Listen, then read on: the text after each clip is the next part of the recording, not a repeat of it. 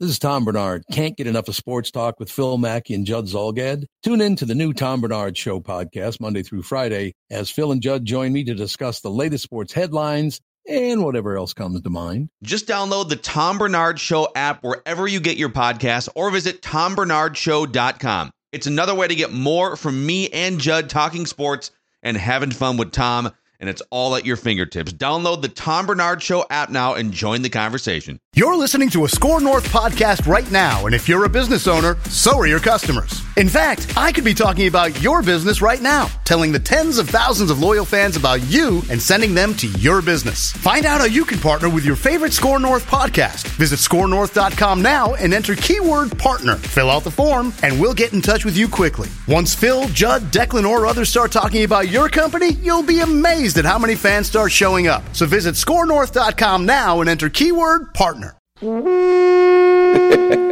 Yes, that is the cackling of a man who's about to finalize a 53-man roster. Our friend from ESPN.com, Courtney Cronin, will join us on this episode to project said 53-man roster for the Vikings. But a quick shout-out to Federated Mutual Insurance Company.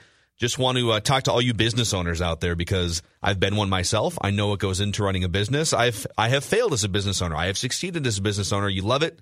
You hate it all at the same time.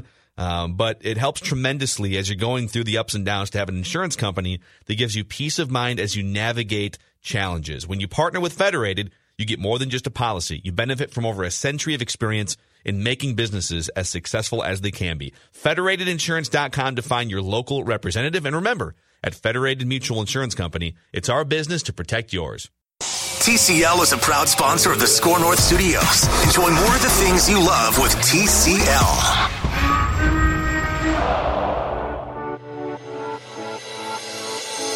It's Purple Daily.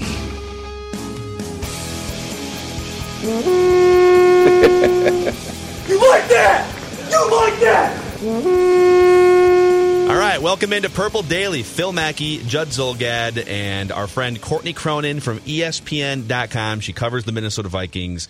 And you have posted, Courtney Cronin, a 53-man roster projection on ESPN.com. The Vikings have to cut their roster to 53 by 3 p.m. Central Time on Saturday. And so we're just going to give you the floor here. I mean, what do you think in your mind? Let's start with this question. Who do you think, what does the bubble look like right now? And do you foresee any shocking surprises on Saturday at 3 o'clock? Honestly, nothing too shocking. They survived the scare with Riley Reif this week when they were able to get Yannick Ngakoue via the trade, and then they went to Reif and kind of forced his hand into the restructure. So they're able to keep the offensive line intact for now. Like, I wouldn't honestly rule out maybe a potential, maybe they, look at their interior and say, hey, we can probably upgrade this with something else. Maybe they look at a last minute trade for that, just because I still think that that's the area that is probably a concern, because if you really liked Pat Elflein as an offensive lineman, maybe the fit is better for him at right guard, but I just think that that's something you shouldn't rule out completely. Maybe they do a last second Saturday trade or something like that. But outside of that, there's really no surprise cuts with any vets. Like, if you would have asked me this before training camp would have started, I don't know if I would have to go back and look. I don't think I had Shamar Stephen on my roster back in July because, we thought he wasn't going to be playing 3 technique. Michael Pierce is going to be playing those, the whole thing. So, because of some of the things that have happened this offseason, or this last month with this team, I don't think you're going to see any super shocking cuts. If there is a veteran cut or two, it's probably going to be somebody that's third on the depth chart at their position. So yeah, it honestly may not be a very eventful day for the Vikings on Saturday, but the day that cut down day for me is always, I dread it because you're sitting in the same place for 12 hours. I will be sitting in this chair, just figuring out who's gone where, who's getting cut, how they're trickling out, the whole thing. But the waiver wire day, when people start putting claims in for guys on Sunday, last year they got Britton Colquitt on Sunday. And I think that obviously changed the part of the outlook for their special teams in 2019. But you can get some really, those guys who are roster or cap casualties, things like that, because they have to be under the cap by that time as well on Saturday. That's a good time to look for instant type upgrades to the roster. So how much easier, Courtney, does this exercise become for you and the team by extension? Because there's really shouldn't be, if teams are smart, enough time to get cute. Like, ordinarily you took a long look at a guy and you saw him, oh my God, did you see him in the fourth quarter of that fourth preseason game? We can't let Joe Blow go. He's going to be great someday. But there's no time for that now. So how much do you think that the exercise that you did is almost just sort of simplified by the circumstances? My 53 was definitely simplified this year, like just because, by and large, when we saw 2.5, 3 weeks of camp, when we were watching full practices every day, you're seeing the team stay about the same, like the same groups going with the ones, the same groups going with the twos. I mean, you might see guys step in here and there because, when Danielle Hunter was out from practice, they had other guys work in at that left defensive end position. And you get a good look at guys like Eddie Yarbrough, Jalen Holmes. You think, okay, well, maybe they'll keep them around. Maybe they'll be on the roster. But, outside of that, you're right. There just wasn't a whole ton of time for experimentation this year. I mean, especially when you look at the offensive line, like were they going to try to work Ezra Cleveland in to get him to compete for one of the guard spots? The answer was no, because he was with the second team at left guard for the majority of camp. But after that COVID day where they had 8 positive cases with the players, and Cleveland was one of those false positives, Cleveland was one of those false positives. From that point on, they started splitting Dozier and Collins with the first and second team at left guard, probably just to see them get better reps with like better quality competition with them. And Cleveland was relegated to the third team. So he never really had a shot really from that point on. So I think that just given the time crunch, camp was a time to get your vets up to speed. And this is a year of player development, but that kind of comes that's kind of like on the back burner. Like it wasn't like, oh, we have to get this rookie up to speed. He's going to be playing ample snaps. Sure, it's like that in your secondary, but those guys have looked really good and look like they're able to handle it because they have to. If it's not a necessity, you're not going to be spending as much time, the extra time trying to get those guys up to speed. I have a hot roster take if you guys want it. I have a hot position group take. Okay. I think the Vikings have the best running back position group in the NFL. So Dalvin Cook, obviously, like top 3 or 4 if he's healthy. Alex Madison, one of the better backups, and you could even make a case that he's the 3rd best running back in the division. You could make that case. Probably more like 4th, but. Yeah. And then if you had to go into a game with Mike Boone and Amir Abdullah as your running backs because of injuries, I don't think you would be too worried. Is that too hot of a take? I don't think they have the best running back group in the league. I think they have one of the best backs in the league with Cook. I mean, he's in that elite class of like number 1 running backs, your workhorse type back. We saw what happened last year when Abdullah and Boone had to fill in. And I think back to that Green Bay game.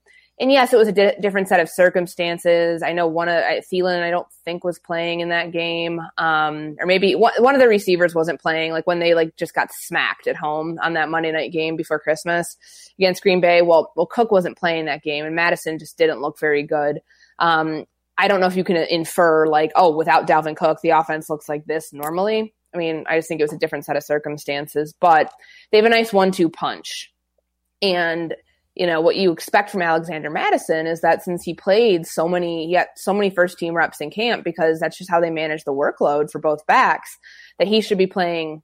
He should have a much bigger role this year than he did last year. And he did pretty darn good as a rookie too. I mean, they got glimpses of what would be their option if they indeed do not get Dalvin Cook on a contract extension. They don't franchise him, they move on.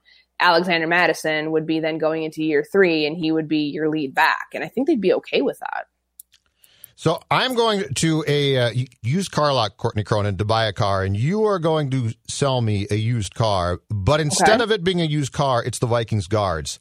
Why should I be buying the Vikings 2020 starting tandem or a duo at guard for the September 13th. Before Courtney answers that, should we all just go around and say like which type of used car, make and model and year each guard is on the route? Like Elfline. Like what is Elfline? Well, he's got a lot of miles. Is he your old Saturn? Your like 2003 beat up silver I don't think he's Saturn? as reliable as that car truly turned out. Does he have to be. 150 old CDs sitting on the floor of the passenger's seat?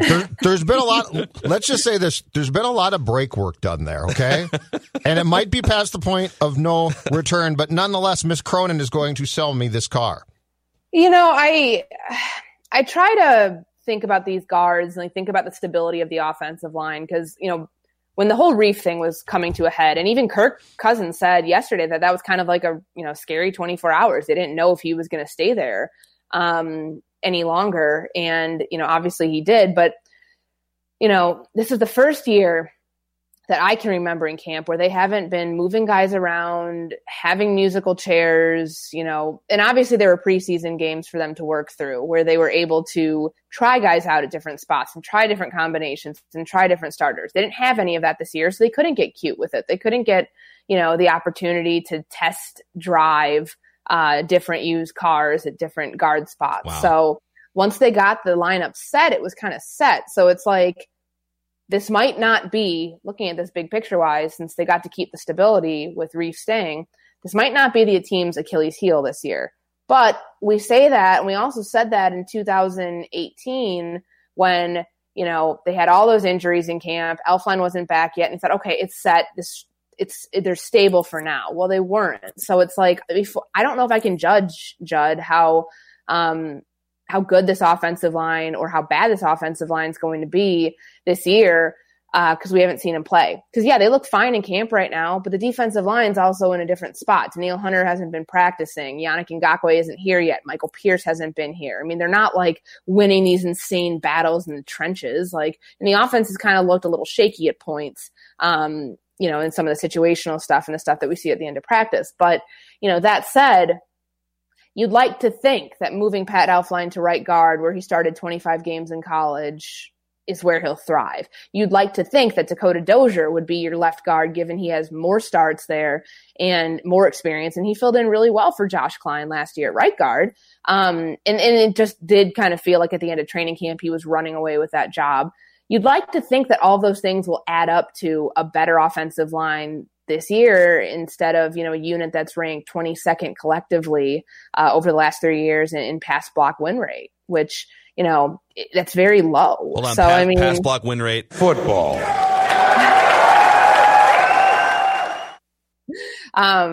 You know, we say this every year about the offensive line, though. It's been this team's weak link, and they've tried to get it right. This year they were obviously hit with COVID, so it's not like their second round rookie is going to be in a spot where he's going to be able to contribute anytime soon. But I wouldn't rule that out, that like maybe he goes the Brian O'Neill route and he gets thrown into action 6, 7, 8 weeks into the season. I would not rule that out at all. Okay, let's move to the wide receiver group here for a second. So you have in your projection the Vikings keeping 5 wide receivers on the 53. Yeah. Adam Thielen, BC Johnson, Justin Jefferson. Some teams like to keep 6. Some of it just depends on like your special teams needs. And then you have Alexander Hollins and KJ Osborne rounding it out. And you did write that Chad Beebe has 1 year of practice squad eligibility remaining, and then Tajay Sharp would be sort of last man out and cut there. So your thoughts on the receivers? Okay, so the way I started this is like I was listening to my gut telling me, okay, Hollins has been playing really, really well. He about a week and a half ago, I could tell he was going to supplant Tajay Sharp on the depth chart. I mean, he was, you know, when players are talking about him kind of unprompted, Kirk Cousins was giving him, you know, some nice props early on in training camp, and nobody brought up the name Alexander Hollins. You listen, and then you're watching how guys are rotating in and out of the depth chart, just of like who's taking what reps where. So that for me was like, okay, keep an eye on Alexander Hollins. He's probably going to at least beat out Tajay Sharp for that last roster spot for like the 5th receiver. Then beyond that, you know, it goes down to the next argument is Hollins versus Chad Beebe. So Beebe's been they've invested a lot of time into him because of the injuries, and they've kept him around and they like him. It's just like he had issues staying healthy. Who do you have the better chance of sneaking through waivers to get onto your practice squad? A Chad Beebe, who's had all these injuries, or an Alexander Hollins, who's this undrafted free agent, raw prospect who, has stuck around with his team. They like him here. They envision things with him here. I think that just to be safe, you put Hollins on the 53 roster and try to get Beebe onto the practice squad that way. So that's why I put Beebe. He's going into his third year, and you can only be on the practice squad for 3 years. I think it's 6 games counts as a full season on the practice squad. But you got to remember, he was on IR too last year because of the ankle injury. So with that said, that's why Hollins got the number 5 receiver spot for me. But before that, my thing looked differently. I didn't have KJ Osborne as of a week ago. I didn't have him on the 53. I had him on the practice squad. But then we see the pseudo scrimmage that they did inside of US Bank Stadium, and he's taking all the reps at punt return and at kickoff return. Like, they drafted him kind of like that Marcus Sherrills role. Like, if you're playing Marcus Sherrills at cornerback, you know that you're in trouble, i.e. what happened against the Patriots 2 years ago when everyone got hurt. KJ Osborne is the guy that it's going to be a returner. He's not going to be somebody that you probably use all that much as a receiver. So you've got to find a way for him to get on this roster. So for me, he takes over that punt return role that Beebe was competing for, and gets his way onto the roster. I mean, it's also optics too. You don't want to cut a 5th round draft pick, especially like when, you just don't want to do that. So that's how I came to terms with at least like doing my bottom 2 of the 5. So I think the balance teams are constantly trying to figure out with wide receivers is, so let's take Alexander Hollins as exhibit A and then Tajay Sharp as exhibit B. So Tajay Sharp has been in the NFL for 3 years, and you know that like he has caught passes in the NFL, and he's 26 years old, and he's just like you know that you got a guy who can at least be a professional and catch passes in the NFL. But you also know that he's not really going to be one of your top 2 or 3 receivers, and if you have to use him for like 800 snaps, you're probably screwed. And so you're constantly trying to evaluate, all right, do we keep a guy that, like, we know that Bobby Wade can catch passes, and he's probably a bad example 10 years ago because he could also return punts, or do you take a flyer on an inexperienced guy, and like BC Johnson doesn't wind up as the Vikings' number 2 wide receiver unless he gets a shot. Adam Thielen doesn't wind up as a star unless he gets a shot. And I'm not saying Alexander Hollins is going to wind up being Adam Thielen by any means, but you're constantly trying to evaluate, do we give a guy a shot from an FCS school over a guy that's just like kind of a guy in Tajay Sharp? And the Vikings have more often than not said yes to that equation. If it's between a guy that's kind of our 4th receiver, he's been around and he's reliable, or a guy that hasn't caught anything, but we want to give him a chance, the Vikings tend to lean toward giving guys chances at that position. Yeah, and I think also, too, you look back to like that, he was active in that Saints game. I think he actually played a little bit, too. Hollins, that is. I mean, that was a playoff game. Like, yeah, he caught a couple passes, yeah. There was something, too. I think he didn't have his gloves, like his gloves weren't completely tied, or his chin, something happened. I remember there was like a deep ball that was like either bobbled or it was like, he dropped it in the side of the Superdome, which he will obviously never do again because you learn your lesson that way. But no, I agree with you. I think that they see something in guys like that where you risk exposing him to waivers and you risk him not being able to come back. And I think that that's a concern among this personnel department right now is all the undrafted free agents that they have. They don't want to expose those guys to other teams. And I know that with the practice squad, you're going to have kind of a stipulation this year. I think you get 4 guys each week that you want to protect, but to sneak it, this is like a nerve-wracking experience on that Saturday going into Sunday to sneak those guys onto your practice squad and like hope that they don't get claimed. That's tough. And so, with a guy like Hollins, I feel like, yes, he's slight and he's smaller build receiver, but he's quick and he's looked really good in camp this year. So I think, yes, teams haven't gotten to see what he could do in the preseason. That would certainly almost like for sure make him a lock, I think, if he had a really good preseason and preseason tape to go off of. But at this point, you're still thinking if you're 31 other teams, well, this is a raw prospect who, they clearly kept around for a reason. So you're insinuating, okay, there's probably a good reason that happened. So yeah, I think that he's in a really good spot right now to make the 53 and also actually play this year. Not a ton. Maybe he's catching like 20 passes a year, but that's pretty good. What does the acquisition, Courtney Cronin, of Yannick Ngakoue mean for the 2020 Vikings, and how much better do you think this roster is right now than it was a week ago when they had a different plan, it looked like, at defensive end. Yeah. I mean, it's a move for now and it's a move for the future. Like, it's a move for right now that makes your defense elite again. And that's not to say they weren't elite before, but there were still so many question marks of, is Daniil going to play? And from what I've been told, it was a precautionary reason he's sitting out. He shouldn't miss much time. But like, even still, all that attention is going to be on that side of the line. And it's like, can your pass rush be as good as it was? This team typically likes to have it balanced, where you had a Brian Robeson and Everson Griffin, then you had a Daniil Hunter and an Everson Griffin. And when they couldn't get Griffin back, that's why their attention went to, we need to get another pass rusher because we want to keep a balanced thing. That helps you what you're doing on the back end, because the pressure you're putting on the quarterback and forcing him to stay high in the pocket, like, that's going to help your pass defense. It really is. And when you have young corners, you might as well. So it's kind of, it all works in conjunction with each other. And I think that, he's here on it's a negotiated down tag. He essentially circumvented the tag by taking $12 million from the Vikings, which is a $6 million pay cut by the time it would have all been said and done.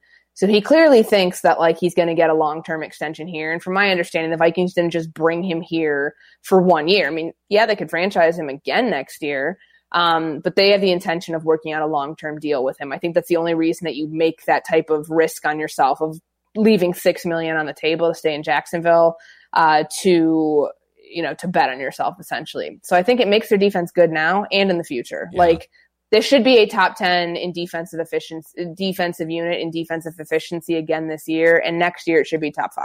It's kind of amazing the difference one player can make, or the idea of one player in the way that we talk about this defense. Because a week ago it was, the defensive line's not going to put enough pressure on quarterbacks. They're going to expose these young cornerbacks, and the whole thing is going to be, the links in the chain are not going to be connected. And now it's like, the Vikings have 2 of the best pass rushers up front, and they're going to give quarterbacks a run for their life, and then those young cornerbacks are going to have to protect for less time. So defense, and Mike Zimmer has proven this by putting so much effort and attention into the front 4 and getting pressure on quarterbacks. But like, if you don't have pressure on quarterbacks, those cornerbacks are screwed. And I think just like with the flip of a switch, the Vikings have probably gone back into the top 10, like you just said, defensively. Yeah, I think so. I mean, this defense is filled with stars to begin with. Like, I know that sometimes we forget to talk about that because it felt like such a mass exodus of people with Everson Griffin and, Trey Waynes and Mackenzie Alexander and Xavier Rhodes. And then, Linval. Yeah. I mean, and then it's like, crap, they lose Michael Pierce now too, their biggest free agent acquisition. But you still had Harrison Smith and Anthony Harris. You still had Anthony Barr and Eric Kendricks. And you also still had Daniil Hunter. And those guys are going to be relied on, even with Ngakoue in the fold, to bring along the younger group. It's no slight on Ifeadi Odenigbo, but honestly, I think him being a situational pass rusher where he goes inside on passing downs and on third down, he's really good at that. Really, really good at that. Like, that's what and I don't know if that would have translated, if it would have been a seamless thing for him to go play 40 to 60 snaps a game at defensive end, but we know how good he is at that. So I think you can insinuate that the interior push that they're going to get this year is going to be better than it was last year, with Shamar Stephen getting, just that was a struggle for him at the 3 technique position. So I think you can infer that the defense is, because of how those dominoes fell, it's going to be better. Actually, I do have one last 53-man roster question for you. How did Austin Cutting look in long snapping? Was there any question about his abilities during this abbreviated training camp? 0. Good. Good. This is actually, I know it's all fun and games because I love long snappers, but this year, the fact that we haven't talked about like a kicking competition, Amen. It was Preach. It was so weird because I'm like, what's going on over there? Like, I wasn't, you're not locked into special teams. Like, it doesn't feel like a training camp if you're not locked into the special teams battle. And I'm not talking about gunners and anything like that and who's going to be your return guys. That obviously is huge, but let's actually rank the gunners. Let's rank the gunners right now.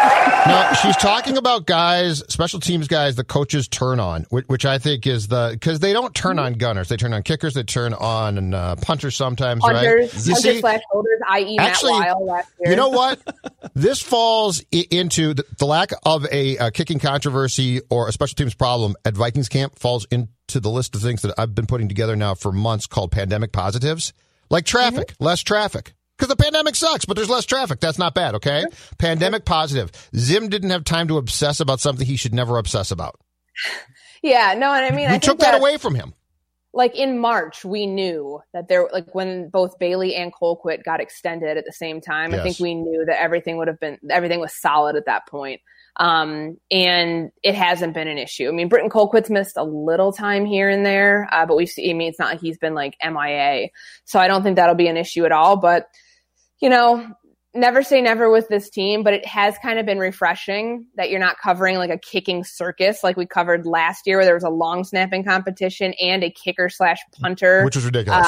It was just, amazing how those things tend to work themselves out if you don't overthink it. Hey, last thing on this. Did the Vikings play a brilliant or dangerous game of contract chicken this week with Riley Reiff? I can't decide if it was dangerous or it was absolutely brilliant because he was backed into a corner. A little bit of both. So, his agent apparently went around and was trying to get him traded to see if any team will pick up that $10.9 million salary. I think the Vikings called his bluff, being like, look, it's not a good time for veterans at this point, at any position, but really, think about the veterans that are still either just got signed or they're still out there, i.e. Jadeveon Clowney. You're not naming your own price. This isn't the name your own price tool from Progressive. This is a situation where you got to look at your market and take what you have. I think that Reiff, it sounded like it got really emotional and that it was something where, that it was just this could actually happen. The way that Kirk Cousins was talking about it led you to believe that there was kind of that little scare of, oh my goodness, we might be sending the offensive line into free fall again, where Riley Reiff is gone and you're moving O'Neal over and you're putting Rashad Hill or Oli Udoh in at right tackle. And it's the bottom line is stop screwing with the offensive line. You wonder why it's an issue every single year because you make changes to it and doing it at the 11th hour is idiotic. Amen. And so, was it a dangerous game of chicken? I feel like the Vikings kind of had more of the upper hand here because Reiff for a while, think about it. For a while, they had been trying to upgrade that left tackle position. Not too long ago, they were trying to trade for Trent Williams and that fell through. And then they went and got Ezra Cleveland at 58. Reiff was always kind of the one on the chopping block because he's a good left tackle. He's not great, but he's good. And good is good enough a lot of times in this league. But he's not – they can't pay him. He shouldn't be a top 15 paid offensive tackle, with where he's at right now. 10.9 is just too much. I'm sorry. I'm not trying to be an ass here, but I never want to come for anybody's money, but 10.9 is too much. And they knew that. And it wasn't just the cap. They knew that the value of the player, where he's at right now, too much. So that's why he took the pay cut because he had really no other choice because, look at your market. Unless you are confident and you have in writing that a team's going to come get you and pay you what you think you're going to get, do not risk that. That is just it'd be a silly move. So I think the Vikings, honestly, it felt dangerous. And maybe at some points it actually was, but I don't know if they were actually losing sleep over it. I think that they knew they had him backed into a corner. I think the most amazing part of it was how, usually in the Vikings are like this too. Rick Spielman doesn't talk about contracts. And sometimes he'll float, he'll let you know that they are talking with Dalvin Cook's representatives or whatever. But you literally had Riley Reiff sitting out of practice. You had Brian O'Neal taking reps at left tackle, and then you had the offensive line coach speculating with the media saying, well, Rashad Hill would come over. They're speculating, well, if Riley Reiff is gone and he doesn't, it was all for naught. And that's just kind of the frustrating thing. It's within 15 minutes of that press conference with Rick Dennison and Zim talked this morning, within 15 minutes of that being over, we find out he agreed to a restructure. That's amazing. Hey, Mr. Mankato update in just a second here, but a quick shout out for two things. If you want to read Courtney's full 53-man roster projection, ESPN.com, just click on the Vikings tab and you can find it there and all of Courtney's work. And also PodMN is a brand new free to download app in the Apple Store or the Google Play Store, podmn.com, where you can read more about it too. But it's a local podcast discovery platform. You can listen to Minnesota podcasts and you can discover new Minnesota sports podcasts, non-sports podcasts, you name it. But Minnesota has all kinds of podcasts that you may never have discovered if not for PodMN. PodMN.com and free in the Apple and Google Play Store. So, all right, well, Mr. Mankato, and people are wondering, why are you guys still calling it Mr. Mankato? It's been years since they've been to Mankato. Well, we like alliteration, and we're not going to change it. And so we made our picks. Judd and I both said Cam Dantzler, and he picked off every pass in the first week of practice. Courtney, I believe you had Kenny Willekes, who was carted out of the Mr. Mankato competition with an injured reserve. He got moved to injured reserve. They don't want to lose him. I mean, they really liked him. And for a while he was taking second team reps there at left defensive end. So I wouldn't change my pick. I was confident. He got hurt. No regrets. Kenny Willekes, you did not let me down. I appreciate you. Yeah. He just got unlucky. I actually didn't see where he got hurt, but it was in the Friday scrimmage. So Turf monster got him. Wow. U.S. Bank Stadium turf monster that destroyed his season. That sounds like a Volgadian conspiracy theory. Yeah. It happens there. It happens. Mm-hmm. So really, you're the eyes and the ears for us, and so we trust that you're not going to corrupt this proceeding. But what would you say? I mean, there are still practices left, but we're not able to watch anything at this point. So yeah, I think that you're right about Dantzler. I think that he's probably the guy who run away with it. Who had Drew Samia? Was that Chris Long? Did he pick Samia? I think Declan had Drew Samia. Declan took Drew Samia. Okay, well that one never. That blew up. Yeah, it did.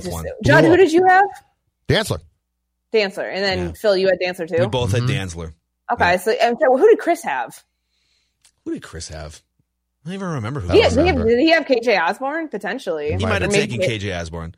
KJ Osborne's getting some run. He's getting some run. Yeah, he's definitely probably like a top 2 or 3 finisher, but mine just got unlucky, got hurt. Do you know why Dantzler wins? Dantzler wins because I would argue that he became the first player in the history of this league to have an interception put on the team website that came off the number 1 quarterback. Exactly. Yep. Can you imagine? Absolutely. Can you imagine if the Buccaneers today are like, watch this rookie intercept Tom Brady? Ain't it great? First of all, Brady would go Deion nuts. Sanders high stepping. Brady would go crazy, right? Like for Kirk, I guarantee you, I would put good money down that Kirk went into somebody and said, "You did that, huh?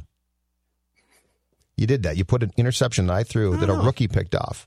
I think Kirk is Teflon, man. I don't think he cares. Oh, I bet he cares. I know that Thielen had some high praise for the young corners, and that was actually really interesting to see because obviously people don't realize that ball was a little underthrown. The first one that made the highlight reel, it was a little underthrown. I saw it. Courtney's right. And so it's not like Thielen was like, oh, I'm getting shown up, but he had some really high praise for the rookie corners about how tough it's, their jobs have made, the wide receivers of getting open. Everything feels like a contested catch. I'm like, that's a good sign. Obviously if your offense is ahead at this time of year, that's good too. And I do think that they are just because the defense had so much to work through, but, that's encouraging to see. And it's just yes, it's your own competition. And that was early in camp. And Dantzler has leveled off just a little bit. He's not picking off everybody once a day, but good sign. Definitely a good sign. And he's got some well-due props from the coaching staff and from Adam Thielen. Hey, one last thing here before we let Courtney jump on Zoom press conferences here. If you're Kirk Cousins, you have to, at some point in a post-game press conference, you have to drop "If I die, I die," right? That has to either be on a T-shirt or it has to be in response to, or maybe it's a pregame. Hey, Kirk, you're going up against that Bears defense again. It's just really giving you a lot of problems. What are your thoughts on going to Soldier Field, playing in knee-high grass against that defense? Well, if I die, I die. Yeah, if Akeem Hicks smushes me like a banana, if I die, I die. Look, that was, I know that there's a lot out there, and it was a very controversial thing. And yes, it was a podcast that was recorded in July that was released about a month later. We didn't know. Every day we learn something new with the coronavirus and COVID-19 restrictions and things you can and can't do.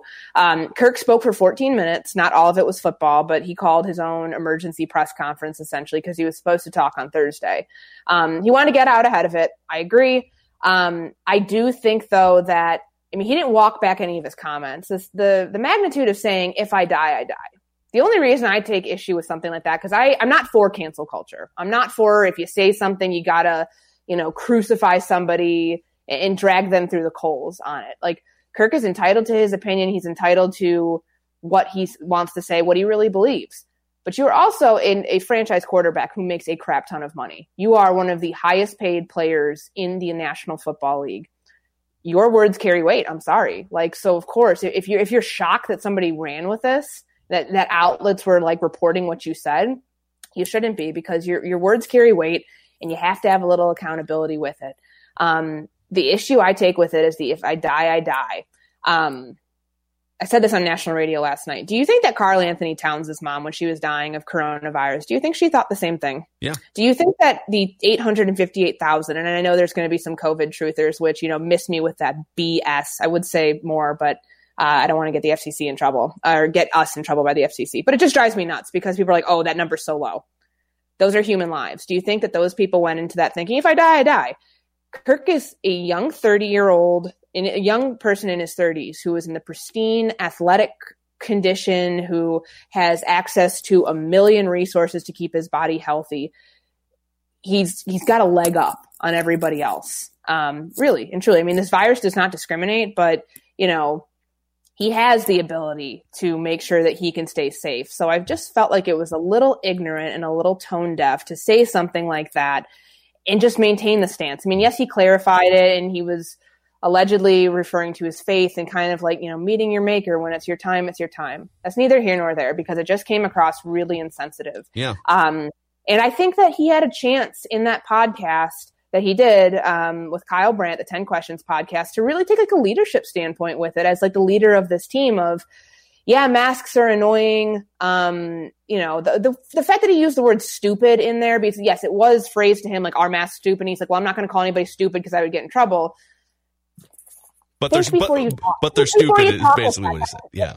Think before you talk. Your words carry weight. You are a franchise quarterback. You have been doing this for 9 years. There is no excuse anymore of, I just put my foot in my mouth. Not over something this serious. And Kirk is a good guy. Like, there's no doubt in my mind about that. He's not like a bad person. Sometimes he just says stuff and he gets in his own way and he doesn't mean it that way. But then there's like why do people misconstrue that? Why are people picking his words apart? Because it just doesn't come across correctly. Like, he's had media training. He's honest to a fault. And people say it's like, oh, he's aloof sometimes. He's just a quirky guy.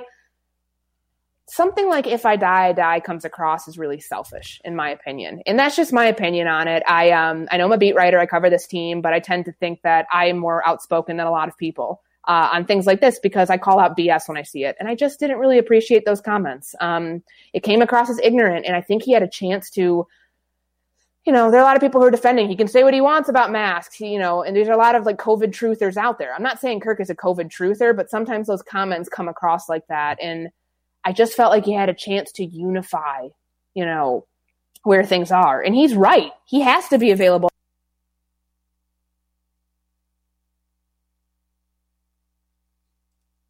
It should be, yeah, these are really tough, but say it the first time how you meant to say it. And so you're not clarifying it, because it just comes across as I'm walking this back, but I'm not. Yeah. I mean, yes, I'm glad that you speak your mind on this. And I just think that, you got to hold, it's accountability. Like, people who act like, oh, the media dragged this through, like in Bleacher Report put this headline and ESPN put this headline. If I die, I die is a really strong statement. Like, and yes, I'm all for. I get so frustrated with people all the time about this, especially, I'm not going to get political here, but you see things that are happening in society, and it's like, read the full article, read what actually happened before you react because you saw a tweet about it. Absolutely applies to Kirk Cousins here. Read what he said. Read the transcript of the podcast. He said what he said. He also was like, I wear a mask for, not for me, but for other people. Realize that, God, if we could take that same approach, we'd be in a far better place. Like, if everybody could do that. But it's the stuff that kind of was leading into that it just makes you cringe a little bit and be like, you're better than that, Kirk. The thing, you're better than that. The thing about Kirk and those comments, Courtney, was they didn't surprise you one bit because they were Kirk. And that's sort of Kirk. And that's the thing is, and I told Phil this on Purple Daily yesterday, That's the thing, is he doesn't have that gene of a CEO.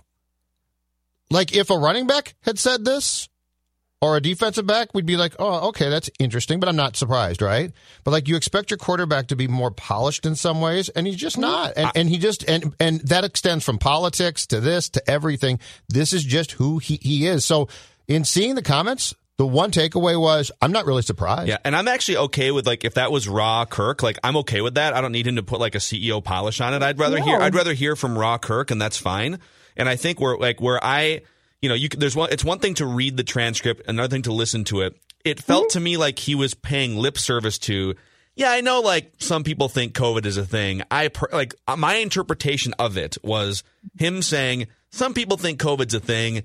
I really don't think it's a thing, but, like, I guess because some people think it's a thing, then I'll wear a mask. And, like, he's basically meeting, like, the lowest possible bar. And I almost feel like everybody needs to have a personal connection to COVID before they start to actually take it seriously. And I know, like, I'm sure maybe Courtney has more than one connection. Like, one of my friends and a mutual connection of Courtney and myself at ESPN, Jeff Martindale, was literally on a ventilator for 20 days. And the only guy to get off of a ventilator in that wing of the hospital, like, he should be dead.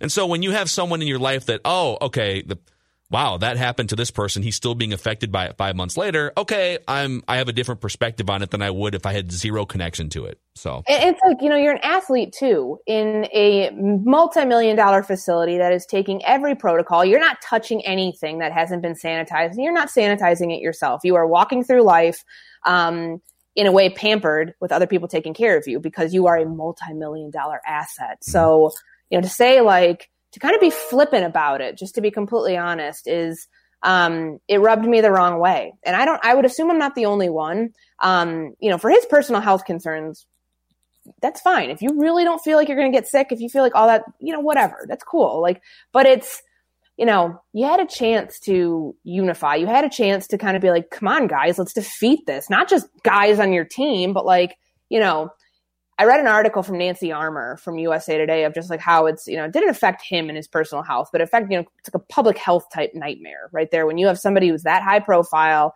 of an athlete being, kind of flippant about the whole thing with masks, how's that going to affect other people who, look up to that as like a voice that they trust and, for whatever reason. And I just think that you got to be really careful. And I'm not saying that you need to censor yourself and not say what you feel, but in clarifying it yesterday, he fell back on a few things that he typically falls back on, which one is his faith. Like, he was, your faith isn't going to save you if you get COVID. I'm sorry. It is. I'm not trying to be an asshole here. You can bleep that out. I'm not trying to be that, but your faith is not going to save you if you get this disease and you get sick. Science is, and that's where I fall on it, because that's a hot button for me, because we've seen a lot of that throughout, throughout the last few months. And for an athlete to say that, you just got to be really careful with that. And if I die, I die. Sure. If that was said in a different circumstance of, because we've seen Kirk too, he has the big rock thing. He takes a stone out every month and puts it out. And that's kind of like, it's kind of a morbid thing. Like, I know that ESPN did a story on it, I think ahead of one of the Monday night games. And it's just kind of that's his faith. That is his Christianity. That's what he believes and all of that. That's fine. But when you're dealing with a global pandemic and something that are still trying to learn about, it just came across a little callous. And I'm willing to speak my mind on it. I hope others will too, and not be afraid of their own shadow on it. But I just feel like you got to hold people accountable, especially when you are Dalvin Cook hasn't had a contract. You are the face of this team, Kirk Cousins. Yeah. You are the face of this team. And be a little bit more cautious with what words come out of your mouth. Cheap plug for those of you who are listening and watching on our YouTube channel. We did have Kyle Brandt on for 20 minutes on yesterday's Purple Daily, who provided his thoughts and context. So if you haven't seen that or listened to that, Purple Daily from Wednesday, a deep dive with Kyle Brandt. We also broke down Teen Wolf for a while with Kyle Brandt. So we really ran the full spectrum of emotions. I'm willing to bet Courtney has never seen Teen Wolf. Have you ever seen Teen Wolf? It's on MTV, right? Well, that's the TV Teen Wolf. We're Michael talking J. the Fox, Michael the J. film. Fox 80s movie Teen Wolf. It's before your time. Where he's Oh, I wouldn't worry about it. Point Break, start there. But I did see Real World Chicago that Kyle was in. Yeah. Okay, then. There you 2001, man. 19 years ago. So, Courtney, we appreciate you coming on, and we love when you speak your mind, and people can go check out your 53-man roster projection and Vikings coverage at ESPN.com. See you next week, Courtney. Bye, Courtney. And that's a wrap on this episode of Purple Daily. Give us a 5-star rating, positive review. We appreciate you clicking the subscribe button on YouTube as well. See you guys next time. The South Dakota Stories, Volume 2. I could see beyond the Black Hills and the way they called for exploration.